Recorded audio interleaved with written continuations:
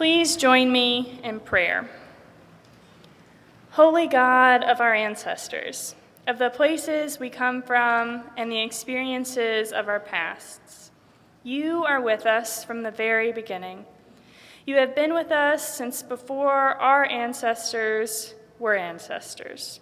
You have seen it all, and yet you continue to be with us still. You do not grow weary of us. Though you do shake us, though you do like to shake us out of our routines every now and then.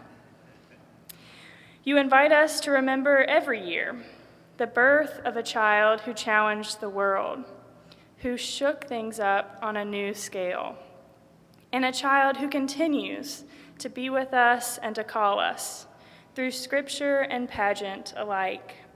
Jesus calls to us, as does his cousin John. They call us to the wilderness of unknown and mystery, a place where we meet the harsh reality of the world and are knocked from our places of comfort, a place where we are challenged to portray new roles. Even amidst the challenges and the questions, we find you all along the way, often in the form of stars.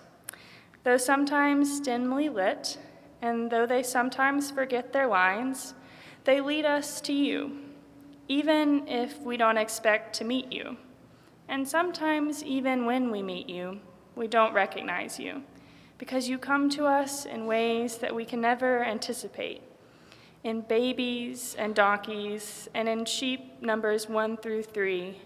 You are with us and calling to us and challenging us to new ways of life, to be made new in you.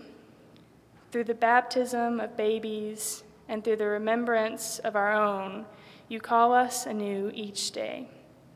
May you help us find the ways and the places that you are leading us in our lives to draw nearer to you and to the love of your own child, who prayed as we do, Our God, who art in heaven, hallowed be thy name. Thy kingdom come, thy will be done, on earth as it is in heaven. Give us this day our daily bread, and forgive us our trespasses, as we forgive those who trespass against us. And lead us not into temptation, but deliver us from evil.